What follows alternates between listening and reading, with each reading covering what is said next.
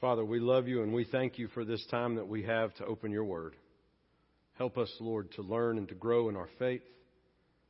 Father, speak to us through your word. Your word is powerful. Father, my words mean nothing. Your words are the only ones that matter. So, Father, would you speak to us from your word? Spirit, would you teach us? Would you encourage us? Would you challenge us? God, we ask that you would move in this time. We ask all these things in the name of Jesus Christ. Amen. If you have your Bible with you, I encourage you to take it and turn with me to John, the Gospel of John, chapter 3, a very familiar chapter in Scripture for many of us who have grown up in church, but it is powerful nonetheless. John chapter 3. If you don't have a Bible with you, I want to encourage you to borrow one from the back of the pew there in front of you. If you don't own your own copy, feel free to take that as our gift to you, and you can have that copy and we will replenish it. No problem. Just consider it a gift to you. Regardless of how you may be accessing the Word of the Lord, I ask that you might stand out of reverence to the public reading of God's holy Word as we look together now at John chapter 3, verses 1 through 21. I will read for us. When I have completed, I'll say, "This is the word of the Lord." I encourage you to respond with a hearty thanks be to God. Let's look now, beginning in John's Gospel, chapter 3. Now there was a man of the Pharisees named Nicodemus, a ruler of the Jews. This man came to Jesus by night and said to him, "Rabbi, we know that you are a teacher come from God. For no one can do these signs that you do unless God is with him." Jesus answered him, "Truly, truly, I say to you, unless one is born again, he cannot see the kingdom of God." Nicodemus said to him, "How can a man be born when he is old? Can he enter a second time into his mother's womb and be born?" Jesus answered, "Truly, truly, I say to you, unless one is born of water and the Spirit, he cannot enter the kingdom of God. That which is born of the flesh is flesh, and that which is born of the Spirit is spirit. Do not marvel that I said to you, you must be born again. The wind blows where it wishes, and you hear its sound, but you do not know where it comes from or where it goes. So it is with everyone who is born of the Spirit." Nicodemus said to him, "How can these things be?" Jesus answered him, "Are you the teacher of Israel, and yet you do not understand these things? Truly, truly, I say to you, we speak of what we know and bear witness to what we have seen, but you do not receive our testimony. If I have told you earthly things and you do not believe, how can you believe if I tell you heavenly things? No one has ascended into heaven except he who descended from heaven, the Son of Man. And as Moses lifted up the serpent in the wilderness, so must the Son of Man be lifted up, that whoever believes in him may have eternal life.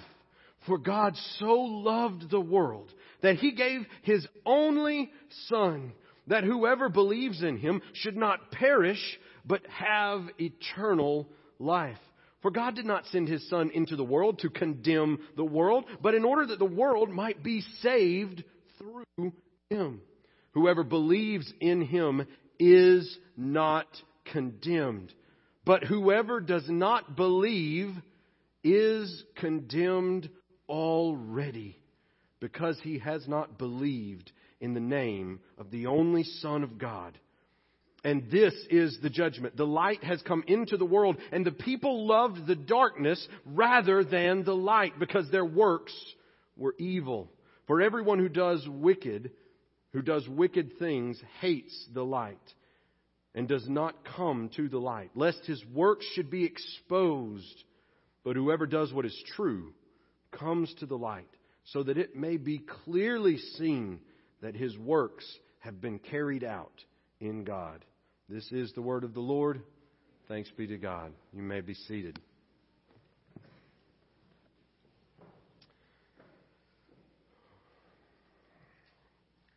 As we continue in this sermon series looking at one-on-one encounters.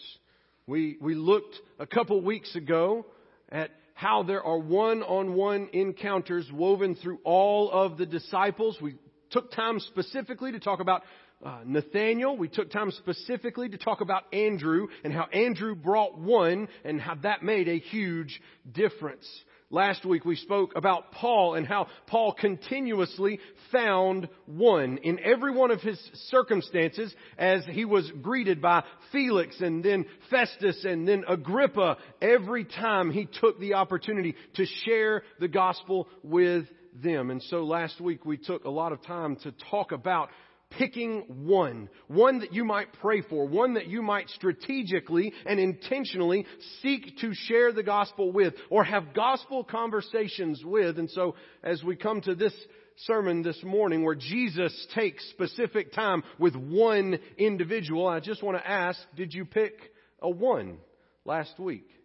Did you take some time to think through? Did you pray through, God, put on my heart that one person that you are calling me to reach out? Did you come to the altar? Did you write their name? Did you leave their name here on the altar? Did you take a bookmark? Have you been following through the little prayer strategy, the readings, the little prayer book? Have you taken some of these resources? Did you pick one? Folks, there's some numbers that Lifeway has released. And these numbers are staggering. They revealed that 80% of Southern Baptists have never led someone to faith in Jesus. 80% of those within our own denomination would testify that they have never led a single individual person to Christ. That is 4 out of 5 Southern Baptists who have never led anyone to Jesus. Not a child, not a parent, not a relative, not a friend, not a coworker, not a classmate, not a teammate, no one. We are a denomination that boasts a membership of roughly 15 million people. 15 million people, roughly, willing to identify as Southern Baptist.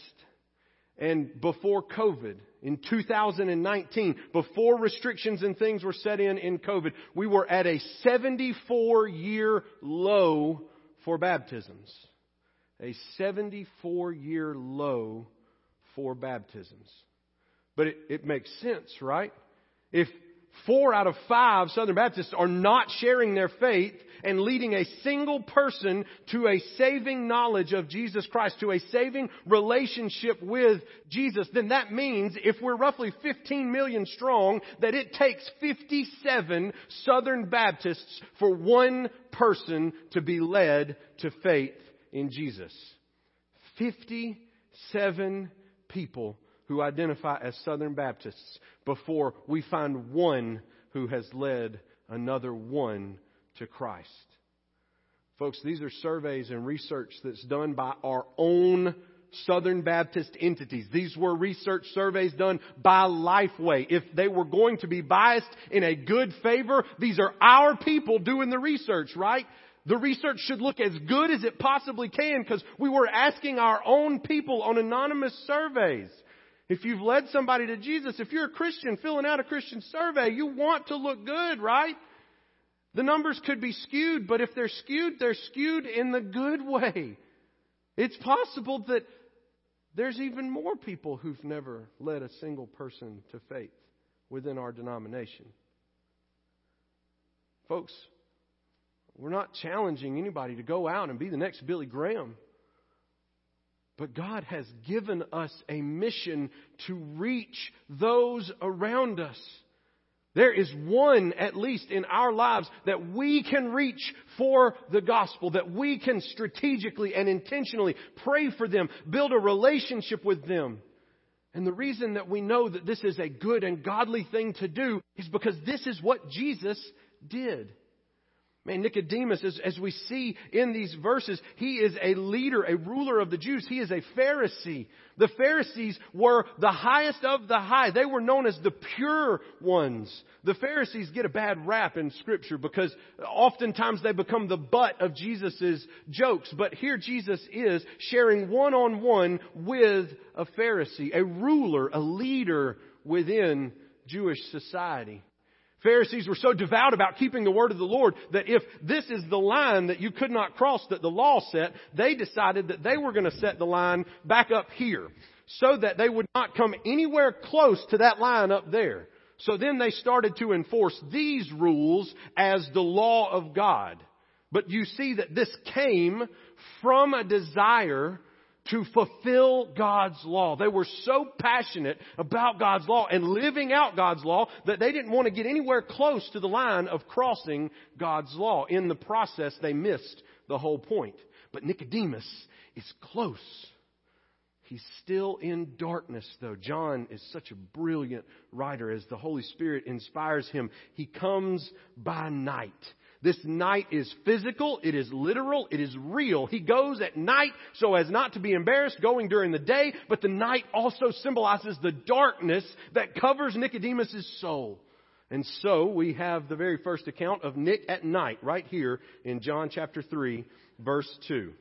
Nicodemus goes to Jesus by night and he says, Rabbi, addresses him with respect and kindness. You truly must be a teacher. I've seen what you've been doing, Jesus, and you have got to be from God. So help me to understand. And Jesus makes time to meet with Nicodemus, even in the evening. Jesus answered him, unless one is born again, he cannot see the kingdom of God. And Nicodemus is like, What? I'm trying, Jesus. I'm here. And you're talking about being born again. A man can't go back into his mama and be born again. That don't work. What are you talking about? And so Jesus, he starts in this place. That if you and I were sharing the gospel, like we're talking way over people's heads. This is like going up to somebody and saying, let me tell you about the gospel. Jesus is the propitiation for our sin. And they're like, the propitiation, what the hunna? I mean, there's plenty of us been in church all our lives. We still ain't real sure what propitiation is or means. That's not the word you start out with. And Jesus starts out way over Nicodemus' head. And he's like, Nicodemus, you got to be born again. And Nicodemus is going, hang on, just break it down for me. So Jesus starts off with a metaphor that Nicodemus ought to be able to grasp because he's the teacher of Israel, but he misses it. And so he breaks it down a little bit further. Don't marvel that I said you must be born again. Look there in verse 8, the wind. Let's focus on the wind. You got to be born of the water and born of the Spirit. And it's like the wind, Nicodemus. You hear where it goes, but you don't know where it's come from, where it's coming from, or where it is going. It's the same way with everyone who is born of the Spirit. He uses this analogy. You've got to be physically born of the water, born of the flesh, but then you've got to be spiritually born as well. And Nicodemus, you are dead. You've got to be born again by God's Spirit, by that wind. Wind is the same word in Hebrew for spirit and wind. He's using a double entendre on purpose so that Nicodemus can begin to see. His eyes can begin to open. The scales will fall and he'll realize, hot dog, I'm not born of the Spirit. I've just been born from my mother. I've just been born of the flesh and I've been trying to follow the law, but I'm dead in my spirit. And Nicodemus is like me when somebody's trying to give me directions. Verse 9, Nicodemus said, how can these things be? Folks, I just want you to understand something. I am as navigationally and geographically challenged when I am driving a vehicle as I can possibly be. Last night we were on our way back from Destin and the GPS took us a route I did not recognize. It's dark in the middle of the night. I wasn't wearing my glasses. I have no idea where we are. I'm scared out of my mind. And Jessica's like, oh yeah, this is all right. We're here. We're going there. I was like, Jessica, get me to a road. I know, baby. I got nothing. If you tell me where you live and you say, Nathan, all you got to do is go down County Road 70 and then you turn over and then you get on Strong School Road. See, I know right now those roads probably don't connect. I'm probably talking about roads that aren't right. Okay? I'm still not real sure which one's 84, which one's 55, and which one's 29. They're out there, okay? If you tell me how to get to your house, what I need is the address. I'm going to plug it into my GPS. And if my GPS can't find you, sorry, that's it. I'm going to have to be on the phone with you till my car pulls up in your driveway. There's just no other option. I am lost as a goose. If you give me 3 steps, by step 4, I forgot the first 3. All right, you go down here, you turn left. Then you go down a little bit further, you turn right. And now you're on Highway 29. Now my brain just heard Highway 29. Okay. What was it? How did I get to Highway 29? If you've hit the railroad tracks, you've gone too far. And then that's about the time that my car goes over the railroad tracks. I don't know. This is Nicodemus' experience. Have you ever talked to somebody like that? I really like technology. And so there's times I try to explain things to do with technology to people. And I just watch their eyes glaze over. And I'm like, it works just like this. And they have that Nicodemus response. How can these things be? Have you ever been in that? You should know. I'm a grown man. I ought to be able to navigate better than this. I should know. He's the teacher of Israel. He should know. He should be getting it by now. But Jesus has already started off where he ought to know, and he didn't. So he brought it down a little bit closer to him. Now he brings it down even further. I just love where he turns from here. In verse 12, if I've told you earthly things, and you don't believe the earthly things, how can you believe if I tell you heavenly things? No one has ascended into heaven except he who descended from heaven, the Son of Man. This is a key moment in the conversation, because now, instead of talking about being born again, instead of talking about the wind and physical things, Jesus has brought it into Nicodemus' wheelhouse. Because Nicodemus is a Pharisee, he probably has all of what we consider the Old Testament completely memorized and categorized in his brain. If you were to walk up to Nicodemus and go, Nicodemus, Daniel chapter 7, what's it talk about? He's going to go, the Son of Man. And the Son of Man must be lifted up. The Son of Man has to be, I know that's Daniel 7. Genuinely, he probably has that memorized. Most of the society is not able to read and write, but boy, they talk these stories out. And it is the Pharisees' job to know the gospel, know not what they would consider the gospel, but the Old Testament, the Torah, the prophets, the writings, quote it, memorize it, have it categorized. So Jesus is now 100% in Nicodemus' wheelhouse when he says the Son of Man. Nicodemus would immediately catch the reference to Daniel chapter 7. And then he goes a bit further and moves to Numbers chapter 21. And as Moses lifted up the serpent in the wilderness, so must the Son of Man be lifted up, that whoever believes in him may have eternal life. Now he has put it on a platter right in front of Nicodemus.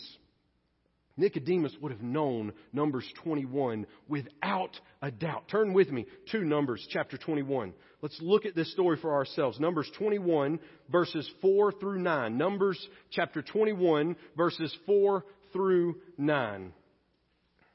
Beginning in verse 4, Numbers 21 reads, From Mount Hor they set out by the way to the Red Sea to go around the land of Edom. And the people became impatient on the way. And the people spoke against God and against Moses. Why have you brought us up out of Egypt to die in the wilderness? There's no food and no water. We hate this worthless food. And then the Lord sent fiery serpents among the people, and they bit the people, so that many people of Israel died. And the people came to Moses and said, We have sinned, for we have spoken against the Lord and against you. Pray to the Lord that he take away the serpents from us. So Moses prayed for the people. And the Lord said to Moses, Make a fiery serpent and set it on a pole, and everyone who is bitten, when they see it, shall live. So Moses made a bronze serpent and set it on a pole. And if a certain serpent bit anyone, he would look at the bronze serpent and live. When it says that fiery serpents went among them, that's the same word that you would use for bronze or copper. They're red in color. And so you make a bronze red serpent, put it on a pole, lift the pole up high so that everybody can see. The Israelites were asking Moses to pray to God that the serpents would be removed from them. The Lord did not remove the serpents because they deserved the serpents. The Lord gave them an antidote for the curse of the serpents that they deserved.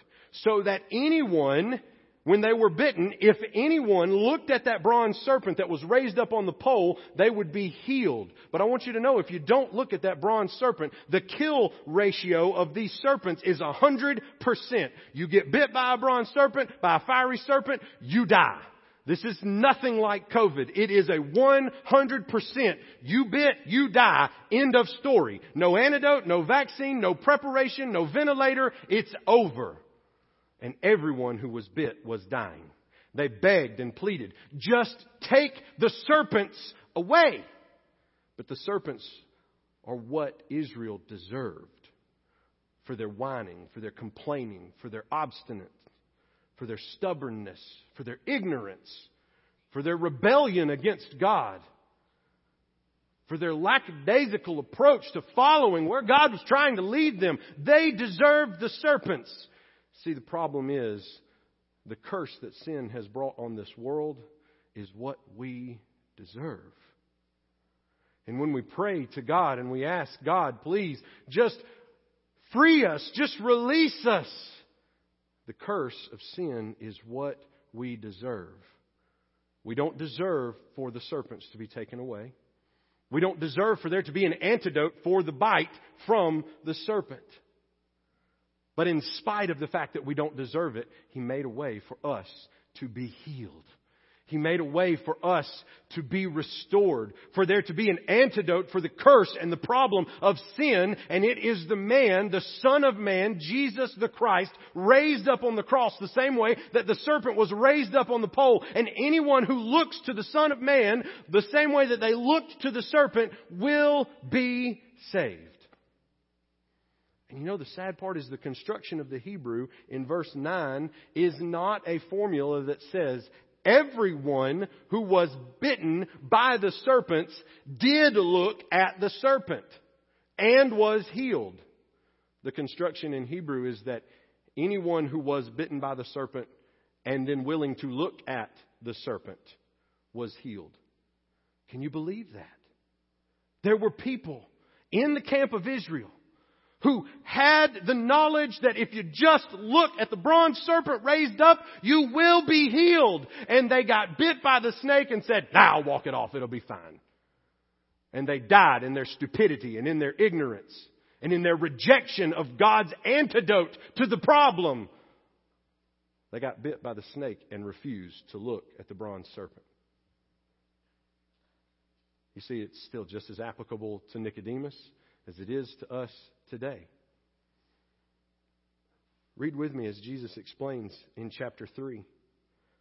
Look at verses 18 and 19. Whoever believes in Him is not condemned. But whoever does not believe is condemned already. Is condemned already. Is condemned already. Do we grasp that everyone on earth is under this sentence of condemnation? Everyone on earth. This is not just a statement that says, if I share the gospel with you, Ronald, and you reject the gospel, then you're going to hell. It's not just a rejection of the gospel that sends us to hell. It is a blanket condemnation for everyone who has ever been born, that we are condemned already. We need an antidote. We are already born bitten by the snake. We are already born with the curse upon us that we deserve, that we've earned in our rebellion and our betrayal of God. So everyone stands condemned already, unless they believe. And this is not some simple mental assent. This is believe. When John uses the word believe, it's the same word that we would use for put your faith in. A belief that changes our lives. A belief that leads us to action. That leads us to live differently. You see, we were already condemned. God didn't have to provide any antidote. So are you saying that there's only one way to be saved? Yes. That just seems unfair, Pastor. Why wouldn't the Lord just take the serpents away? Because He didn't have to. Because we deserved the serpents.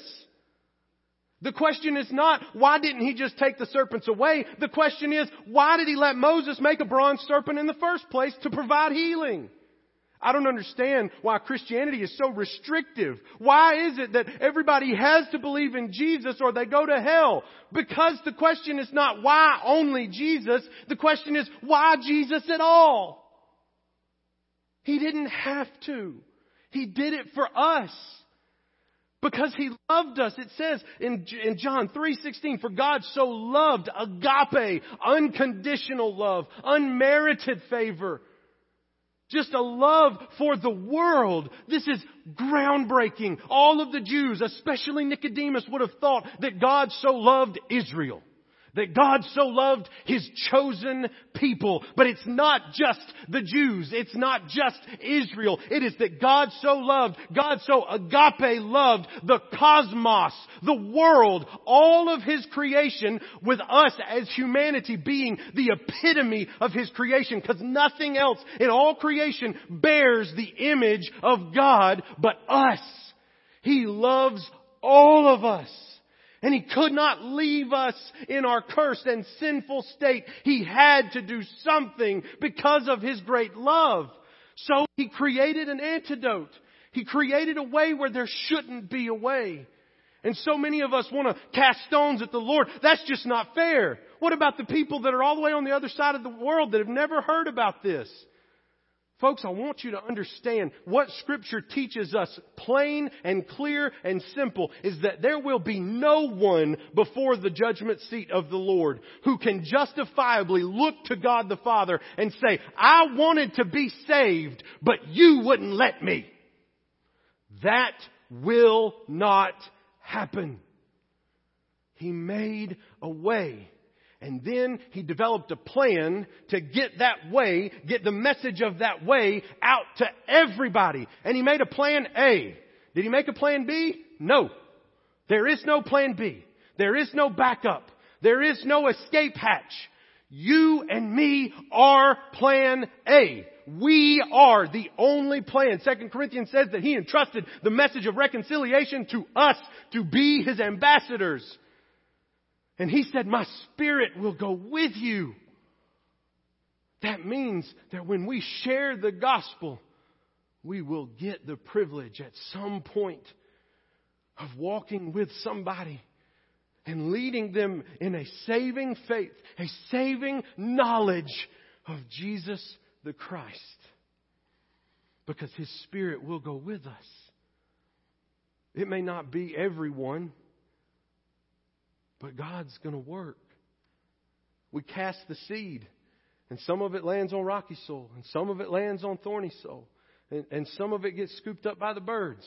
But some of it takes root and yields 30, 60, 100-fold.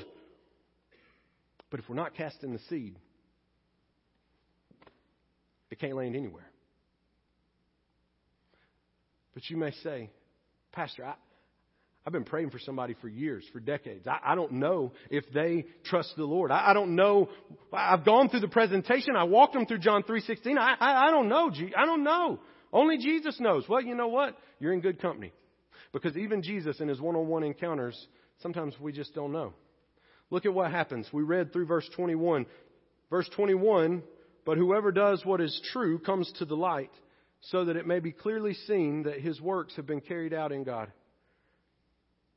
Verse 22 says, after this, they go into the Judean countryside. We have no idea how Nicodemus responded. Jesus lays the gospel right there in front of him from the Master and Creator Himself, from the one who is the light. He shares with Nicodemus. And every other encounter, for the most part, that we have of Jesus sharing one-on-one, it usually ends with they left and they told everybody that they came in contact with about this man who did all the craziest, coolest stuff they'd ever encountered in their whole life. Except Nicodemus. Listen, if you have not watched this show called The Chosen, it's just a simple app. If you use Google, if you use iPhone, whatever you use, just go to where you download your apps and search for The Chosen. All right? It is incredible, their portrayal of this encounter. Because they get it. Nicodemus wants to know.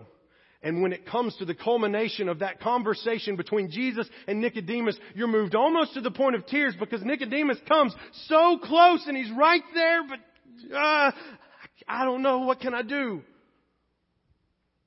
Nicodemus may not have had some sort of life-changing response right then.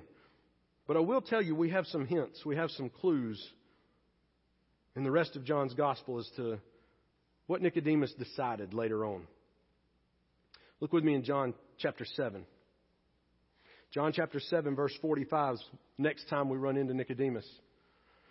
The officers then came to the chief priests and the Pharisees, who said to them, "Why did you not bring him in?" Speaking about Jesus. And the officers answered, "You guys don't understand. No one has ever spoken like this man. He teaches with authority. He doesn't teach like one of you guys. This guy was speaking like I've never heard before." The Pharisees answered them, "Have you also been deceived? Have any of the authorities or the Pharisees believed in him? But this crowd that does not know the law is accursed." This is in front of all the rest of the Pharisees. This is in front of the officers, and this is in front of the chief priests. And who speaks up but verse 50, Nicodemus. Nicodemus, who had gone to him before. That's so we know it's the same Nicodemus in chapter 3. Nicodemus, who had gone to him before, and who was one of them, said to them, "Does our law judge a man without first giving him a hearing and learning what he does?" They replied, "Are you from Galilee too? Search and see that no prophet arises from Galilee."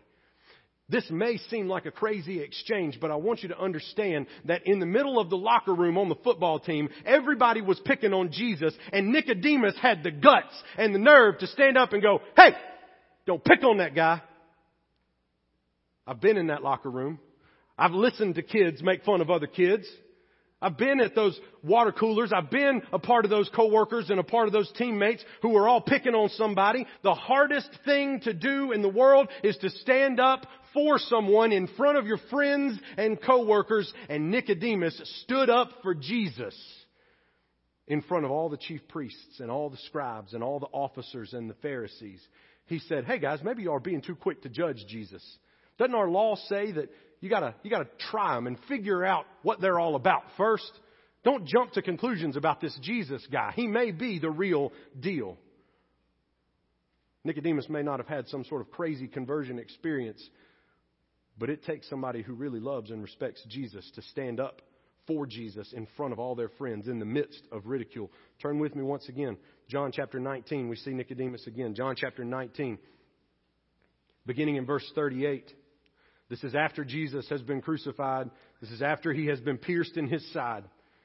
After these things, that's what that's referring to. Joseph of Arimathea, who was a disciple of Jesus, but secretly for fear of the Jews, asked Pilate that he might take away the body of Jesus. And Pilate gave him permission. So he came and took away his body.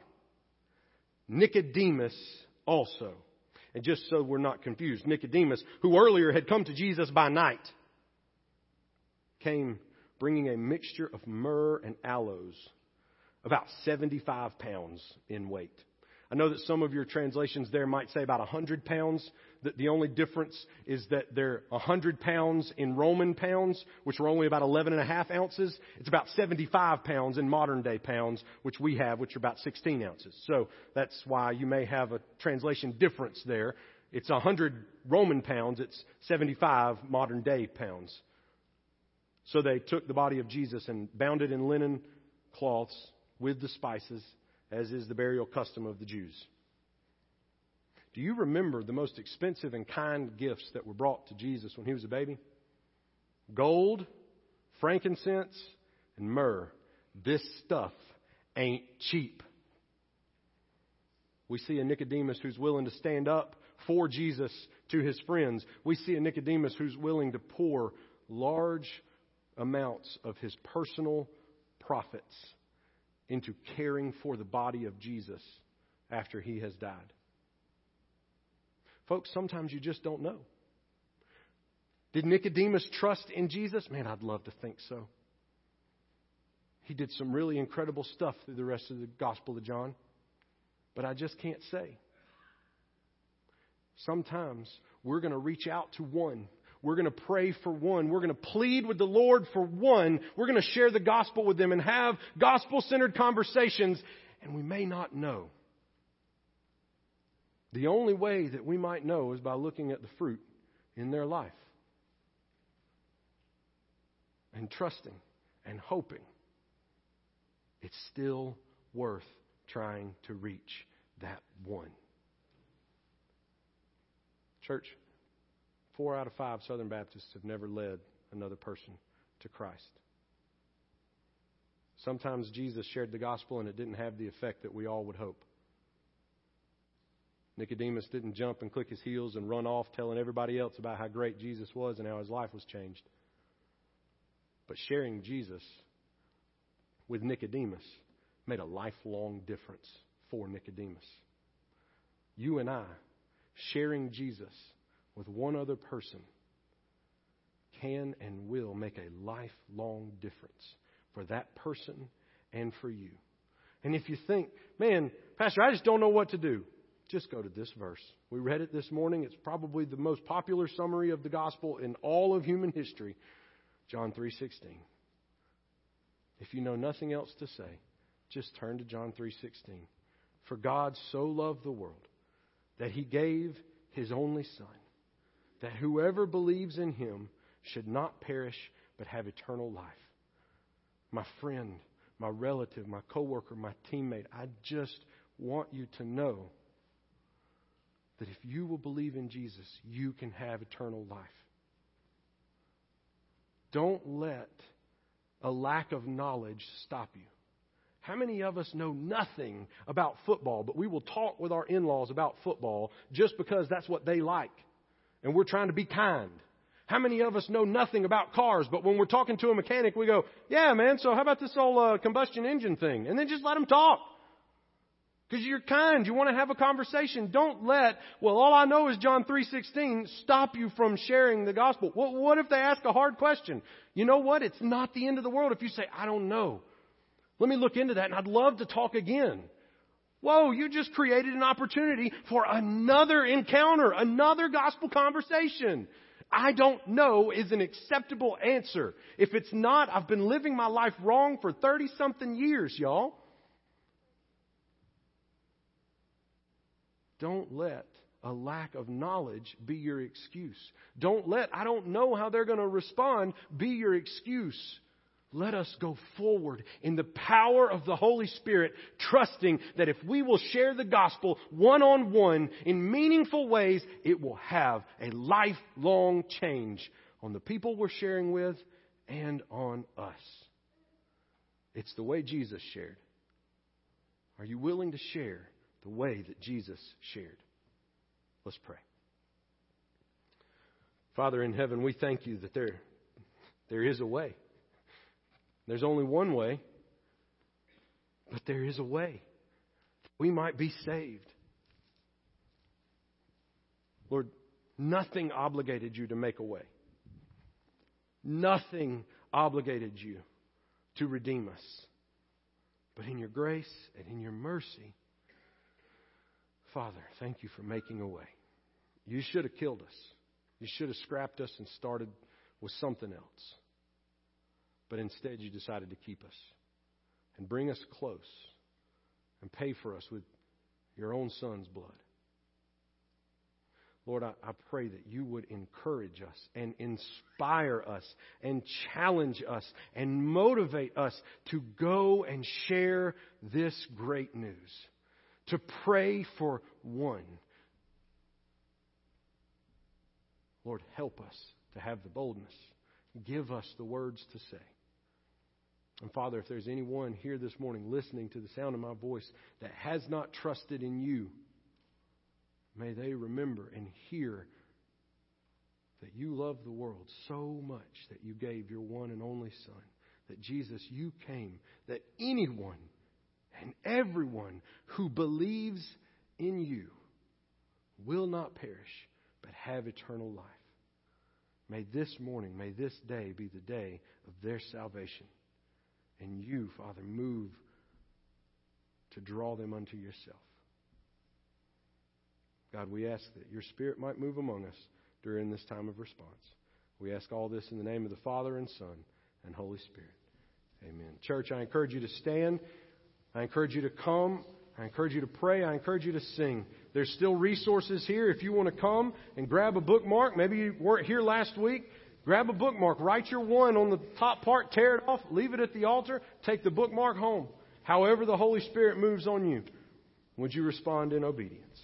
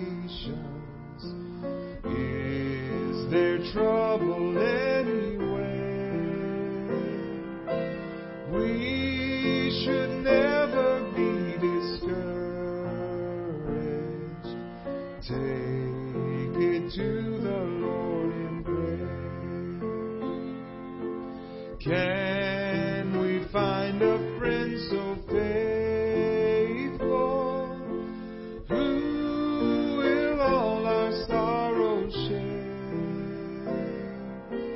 Jesus knows our every weakness. Take it to the Lord in prayer. Are we weak and heavy laden, cumbered with a load of care? Precious Savior, still our refuge. Take it to the Lord in prayer. Do thy friends despise, forsake thee? Take it to the Lord in prayer. In his arms he'll take it.